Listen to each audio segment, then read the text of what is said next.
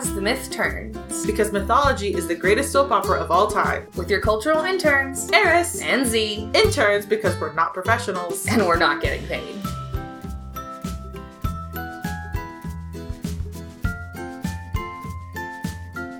Hey guys, I'm Eris. And I'm Z. And we're back. Woo! Yay! So we're back actually like in a studio again, which is actually, I mean, not sort of new for us because we've been doing it for Thib, but Yeah. anyway, we're back with ATMT. Yeah. And we're going to talk to you about half people, half animals. Yeah. Basically.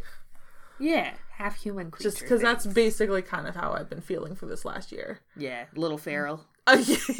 Little. Yeah. Little, not accurate, but we'll go with that. I feel like it's a compliment at this point to say I was a little feral. Yeah. I was I full on was just like, nah, I understand my cat now. Yeah, like new things come into the house and I literally like, nah, I have to scent mark it. I can't. You're coming into my space. Well, I guess let's kick it off with, it's kind of human-ish, not necessarily half human, humanoid. The mandrake root plant thing. Legend says that mandrake roots are born from the dripping fat or blood or semen of a hanged man. And that's how you get it, which is super nasty. Gross, yeah. Gross. Sometimes they're male and sometimes they're female. They don't really have like I think centaurs are often men, if I'm not mistaken. No? They can be. I mean, all the named ones are like dudes, but also Greek mythology, so like... Yeah, that's true. Well, the mandrake root doesn't seem to have a preference. The legend says that if you pull it from the earth, its screams will either severely hurt you or kill you. And so there's an old quote-unquote trick where you can tie a dog's leash to the plant, like leaves of it, and then go away from the dog and then call it with a treat, and the screams will kill the dog instead of you, which is a terrible trick. Like that's okay. So what they're really saying is just attach some type of really long tether and then pull it out from a distance. Yeah.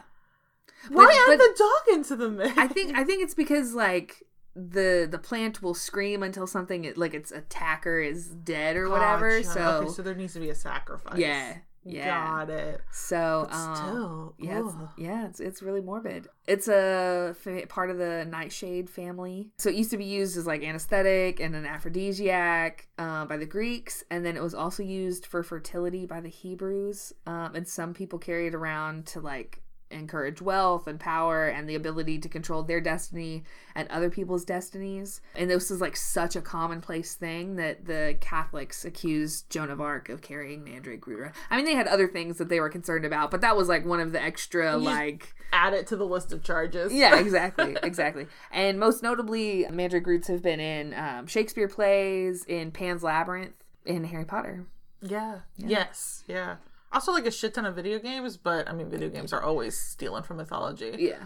That's actually really cool. I feel like the scream killing people is something that, like, people get confused with banshees. And this is probably where the whole, like, oh, a banshee scream will kill you. No, it just means that someone's gonna die that you know. Yeah. But everyone's like, oh, it'll kill you. And I'm like, I think that's the mandrake root. I think that's where people are getting those wires crossed on. Yeah. That makes sense. Cool. So kind of speaking of like, hey, fantasy games always pulling from mythology. This is one, when I was studying it, I realized there's a ton, especially in Final Fantasy, that they pull with centaurs, which is like, okay, Final Fantasy doesn't have that many centaurs, but I learned that centaurs are kind of like a maid species. They all come from this one dude named Centaurus, who was the child of Ixion. So that should be really familiar for Final Fantasy fans, because it's always like the horse lightning god. Anyway. Yeah. But he's not. In mythology, Ixion was the king of Lapithis or Lapiths. I can't read my writing. I'm so sorry. I'm the worst researcher. Why do you guys listen to me? Anyway, he's the king of this place. And then Nephele, who is not Hera, but an image of Hera made out of a cloud, made by Zeus, because Zeus heard this king dude Ixion saying, man, I'd really like to bang your wife. And Zeus is like, not on my watch. Or maybe on my watch. I don't know. Whatever. He made like a cloud of his wife and then kind of gave her like actual, I don't know if he gave the her first ever blow up doll. Oh, yes. Yeah, And then I guess the blow up doll actually had a baby, and it was like this half horse, half man Centaurus. And then he was like, instead of leaning into the man thing, I'm just gonna do a bunch of horses. And so all the centaurs are children of Centaurus, and like this really hot ass like couple of horses that he found, you know, in Thessaly, I guess. It's basically how that shook out. It's not my kink, but hey, no shame. You know what? If Loki if he could be like, what if I turn myself into a horse and then fuck another horse and have a horse baby? I think maybe this is just a common thing through multiple mythologies. I think there were a lot of people that spent too much time with their horses that made these mythologies. Oh yes. So centaurs are, in Greek mythology, in the root mythology, they are lustful and wild and kind of feral, so like I totally get it. They can be, I mean, like almost like seduced with wine, and they go almost berserk, which is not a Greek thing, but I think it's an apt description. But there are a couple of centaurs, they're named like I said, like they're all dudes, so like, but it's Greek mythology, so who knows, that are considered, like especially Chiron is the Chiron.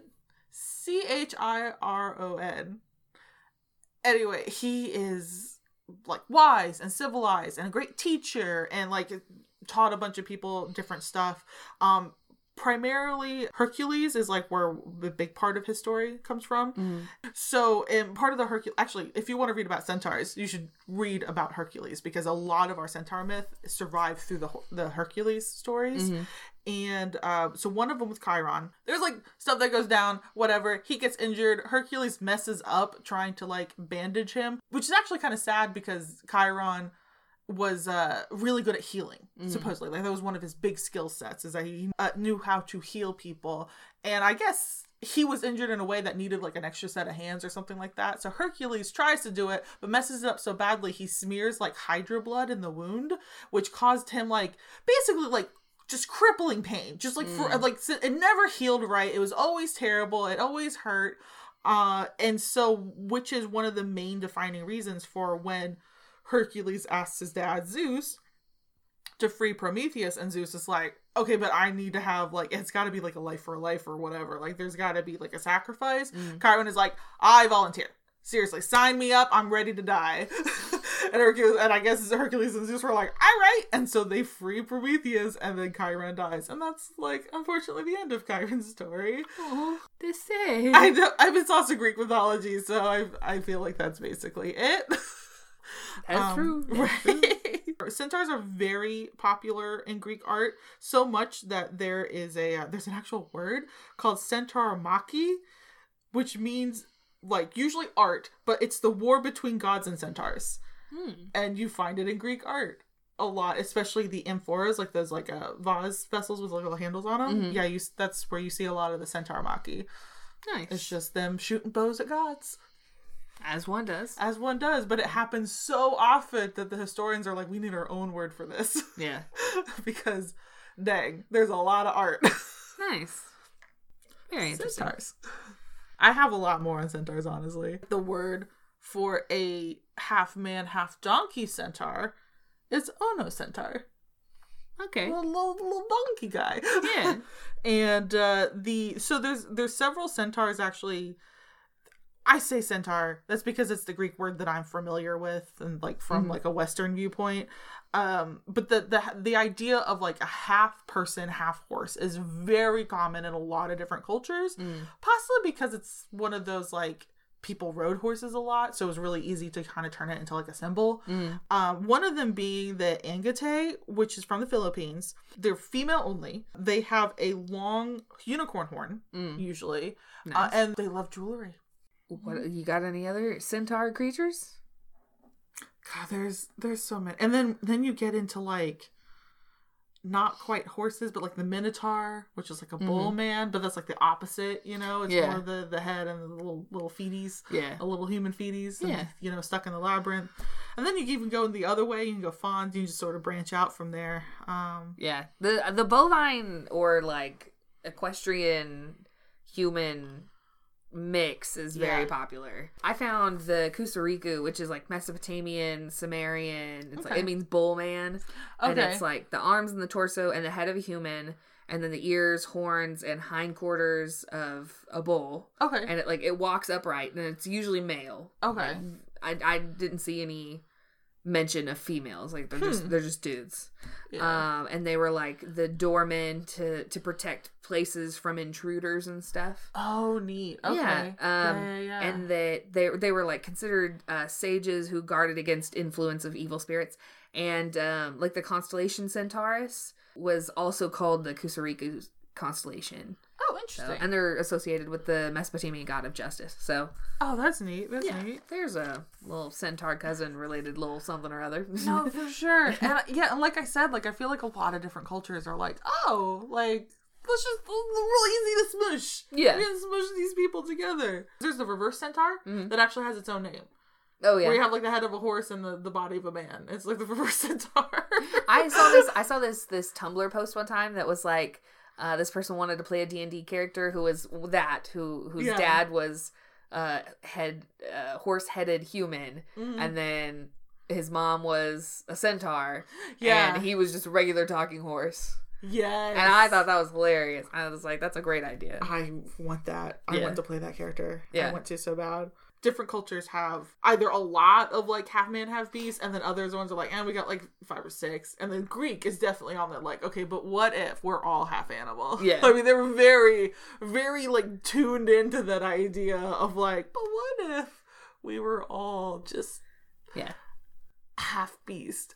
And there's a part of me that kind of wonders, without going, I'm sure somebody's done like a paper or something on it, but it makes me wonder if like one of their primary things that they were worried about as far as like spirituality or ethics or whatever is the idea of like, how do we define humanity? Like how close to animal are we? Like how are like, clearly they're trying to strive above, but like worried that they are nothing more than basically just animals. And I'm like, you know what? That's the thing I worry about sometimes. 1 a.m. and I'm just sitting around in my underwear, like eating like ice cream right out of the tub. And I'm just like, am I really that different from like the raccoon outside? Yeah. I don't think so. I feel like that, like sometimes when I get drunk, I'll open something and I'll eat some of it and I'll close it and put it back, and then I'll come by when I'm sober again and I'll find it and I'll be like, it's already open and there's stuff missing, but there's still some here. Like, excellent, and like just eat the rest of it, like kind of like critter found it on the ground kind of style. Oh God, yeah. When I'm tired, I will just continually make the same snack circuit, and it's only when I'm like kind of half asleep and I'm just like, oh, get some chips. Oh, get some cookies. Oh, get some chips. Yeah. Oh, get some cookies.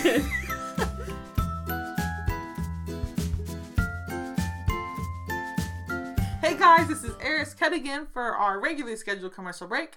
I would like to thank Mac Boyle for producing and helping us get set up with Party Now Apocalypse Later, who hosts us. Mac is great. I am talking to Mac right now, and he is trying desperately not to look at me because he is a fine, fabulous human being. And honestly, you should go check out Party Now Apocalypse Later. You should go check out partyapocalypse.com because his books and stuff are on there. And like, you should read them, especially because I know that he did just finish writing one. It'll be a while until you can get to it, but it'll be there and you should get it, and it's really good. Thank you, Mac Boyle, for putting up with our shenanigans and editing our stuff and generally just being an all-around swell guy. I don't know what we did to convince you to join us on our shenanigans, but somehow we did, and I am forever grateful. Yeah. Also, yeah, thanks Party Now Apocalypse Later Industries for hosting us and for letting us do cool podcasts. If you like this podcast, you should go there and check out our old episodes, but you should also check out The Holodeck is Broken, which me and Z are on. Mm-hmm. And it's a Star Trek watch-rewatch podcast, and I like it. I think you should listen to it. I talk a lot about Spock. Spock is my favorite character. If anybody hurts Spock, I will find you. I will come and get you. I will knock on your door and be like, actually, Spock is the best, okay? I ship Chekhov and Sulu for sure. Oh, man. That's pretty good. Yeah. You should listen to us. You should listen to us, our mouth word noises. Yeah. They're pretty neat. Here's our fact of the day. Did you know that sloths live the majority of their lives in trees? I actually didn't know that. But what I did not know is that they come down to the ground only once a week to poop. I recognize that. Yeah. No, I get it. I feel like that's really a courtesy to humans, because how terrifying would it be if you're like going through the jungle in search of like, I don't know, the fountain of youth or something. And you're walking under some trees and just a giant pile of shit falls from the sky because the sloth just let it loose. Yeah. So I feel like that's, like they were like, you know what, let me spare future adventurers. For sure, yeah. And take my poo on the ground. And like they eat a lot of leaves and twigs, so it's probably similar to like cow dung. That shit is nasty. Just like that shit is so gross. So I mean, thank you, sloths. Thank you for being adorable, and for also safely placing your feces on the ground. Right. So it's not, mucking with anybody's day. Now back to the episode.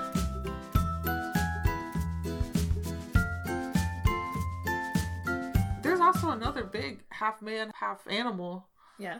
Mermaids. Yeah. I mean, they're half fish. I mean, those are mermaids. Yeah. So anyway, mermaids are really cool. I think we've done some stuff about mermaids before, mm-hmm. but I have found, more mermaids, because apparently, just like half man, half horse, mm-hmm. mermaids are kind of a thing that a lot of people are like, okay, but have you considered she's part fish? Right. And then weirdly enough, and I said it and I even felt gross, because I was like, usually the end of that statement is like, and then I fucked her. Mm-hmm. Because for some reason fish are sexy in a lot of mythology or something. I'm not sure I'm there yet, but yeah. I mean, I'll read the story. Zhao Ren are Chinese mermaids, essentially. Mm-hmm. They're either there's a couple of different subclasses, isn't really quite the right word, but there's some stories where they're more like half dragon people, like serpent dragon mm-hmm. people. But there's a lot of stories where they're half shark. Nice. And then they're basically the kind of mermaids that like to eat people. Mm-hmm. But at the same time, I really like the shark idea. Yeah. Yeah, that's cool. Yeah. But either dragon or shark, when they cry pearls. That's badass. Which I thought was amazing. Anyway.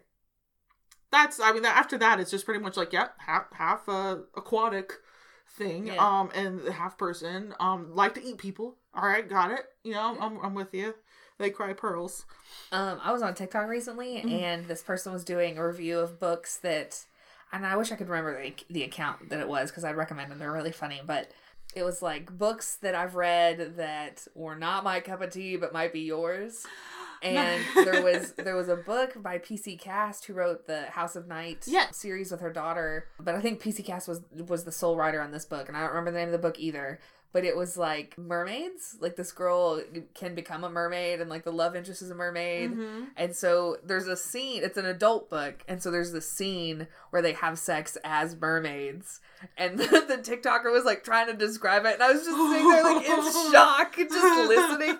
Because like there's flaps involved, and like I was like, so they didn't go the fish route. Like they went more like the dolphin or whale route? Yes. Oh, man. Yes. See, I was okay with the idea of mermaids just like, I want to lay my eggs, and then you're just going to shoot your sperm over the eggs, and that's how we have babies. And we're like, nothing actually touches? Nope. Nope, not in this book. Oh, no. Yeah. Jeez. So, actually, talking about fucking mermaids. I'm sorry, this is going to be the worst thing. Speaking of having sex with the aquatic. Right, okay. I want to make a little bit of a tangent here. I just recently learned about a thing that's actually been around on the internet for a while. It's called the Jack Harkness test from Doctor Who. Basically, is it fuckable? Yeah. Or rather, should you fuck it? The ethics of having sex with species that are not technically human. Your own. Yeah. And part of it is, are they the age of majority? And can they enthusiastically consent? Yes. Which also means a part of that is their level of, not sentience, but communication skills. Can they communicate to you their enthusiastic consent? Yeah. I feel like a lot of Greek mythology does, not, I shouldn't say Greek, a lot of mythology all over the world maybe could have benefited. Yeah, from the Jack Harkness test. Jack Harkness test. Yeah. Because there's so much of like, okay, I get it. I get that you could have sex with it. Yeah. But should you have done? Because there's bestiality in there too. If the animal is not sentient and cannot provide enthusiastic consent, then like that's bestiality. But then it dawned on me that Scooby-Doo would technically speaking not be bestiality, because I don't like that idea. I know, it hurts me. It hurts me, but it fits. Like, I'm offended for Scooby. Okay, now here's the thing: Scooby would have to provide enthusiastic consent, right? Which, I mean, Scooby can say no, right? But I mean, if Scooby says yes and you were so inclined, that would be okay. I don't know that it would be. The Lion King is. I think maybe Simba too. If Simba, now the question is, can Simba speak to people? Like, I mean, Simba and Timon, if they were into it, I mean, they could, because they can speak to each other and provide enthusiastic consent. Is that bestiality? If two separate animal species have sex together, is that bestiality? I don't know. Or is no, it just because specifically humans and anything else? Yeah. Honestly, these are the questions that we have. These are the questions that haunt me at night. See, I feel like Dr. Dolittle also could probably get into some issues there. I mean, he can communicate, right. So he could get enthusiastic consent from it. That's cringy. Right. I'm gonna be honest. I'm not saying it's okay. I'm just saying that here's where the ethics stands on it. Yeah. Anyway, so mermaid fucking. So there is the Ceasg. It's a Scottish mermaid. Ceasg. Not sure. I think that's the GH. I was gonna say the GH sound I think makes a V sound. Oh geez, yeah. But no, it just ends in a hard G. Or rather, it just ends in a G. I don't know if you pronounce it hard, like good, like Ceasg. Yeah. Or if it's silent, I'm not sure. I should look that up. I should absolutely look up how to do that. Anyway, this is a mermaid whose tail is specifically speaking a salmon. Mm. So definitely, so more fishy, less like dolphiny or sharky. Like this is a fish. Mm. They live not just in the sea, but also rivers and streams. And there is a lot of myths and stories where if you capture one, much like a leprechaun, they give you wishes. I think there's a lot of like Celtic fairy tales that are very obsessed with like catching things that you don't quite understand, and it has to give you a wish. Mm-hmm. These mermaids in particular, they'll give you 3 wishes. To any fisherman or whoever who captures her. What I think is like really interesting is that like a lot of famous like maritime like sea people, I almost said seamen and I was like, nah. Anyway, there's been plenty of seamen on this podcast. I mean, already, yeah. Sailors. They're said to have these mermaid mothers because they're supposed to inherit like a whole bunch of just like they're amazing on the water, but also in the fairy tales. The mermaid mothers they have like a vested interest in their children. They follow them. They make sure that they're okay. They warn them of storms. They make sure storms don't really hit them. They lead them to safe harbor. They lead them to good fishing spots. Like they're just like they're protecting their kiddos, you know? Yeah. They're good moms, you know, kind of thing. But from the water. Yeah. So they have to wait till their kiddos is on a boat to be out at sea. Then they're like, hey, what's up? All right, yeah, go over here now, because that way is death, because the ocean's gonna kill you. Right. So Scottish mermaids, salmon, nice salmon. Oh, wholesome. Mm-hmm. Oh, half human, half salmon, half some. You said wholesome, and I was like, we shouldn't eat the mermaid. We shouldn't. I mean, the omega-3s are probably in there. I'm gonna say. It probably is healthy, but at the same time, we probably should not eat the mermaid. I don't think you get the 3 wishes. Is that cannibalism? See, I don't know. Is it a completely different species? Because I'm like we eat okay. Animals. Here's a question too. Is the human part of a mermaid made of human parts, or is it made of fish parts that look like human parts? So Right? then, if it's the fish parts that look like human parts, is it like the Impossible Burger version of humanity? Okay. Hey, I love that analogy. I want that in a t-shirt. I'm sorry. Is cannibalism, strictly speaking, humans eating humans, or is cannibalism, from an ethics standpoint, eating sentient creatures? Or is it just eating your species? Right, yeah. Because I feel like there are like mermaids eating mermaids would probably be cannibalism, but Yeah. is it because there's like a sentience involved? I mean, ants eat ants. yeah, I that's guess. cannibalism. I guess that is cannibalism. But either So way, I think it's eating your own species. So really, if we were to eat, I'm gonna eat God. That's a weird turn. I'm just saying, I don't think God is strictly speaking human. It's some other different type of species, and I'm gonna eat one. Have you heard that joke where it goes, Jesus presented the bread and he was like, "This is my body," and they're like, "All right, excellent." And then he presented the wine and he was like, "This is my blood," and they're like, "All right, excellent." And then he produces a jar of mayonnaise and Judas goes, "Jesus, no." I get the religious significance. I get what it means. But at the same time, 8-year-old me was really grossed out by the idea of eating a dead dude. Yeah, for Just sure. like, you're telling me this is worship? What? I feel like this episode has very, very devolved from half human creatures to low-key feral humans. Like, But that was the secret theme all along. Da-da-da-da. it was the cannibalism we had along the way. Yeah, like what separates us from man and beast? Nothing. We are all animals. We just have delusions of grandeur. Oh my gosh. Well, I'm dying. What else you got? I got the echidna. Echidna? I think it's echidna, but there's an animal called the echidna.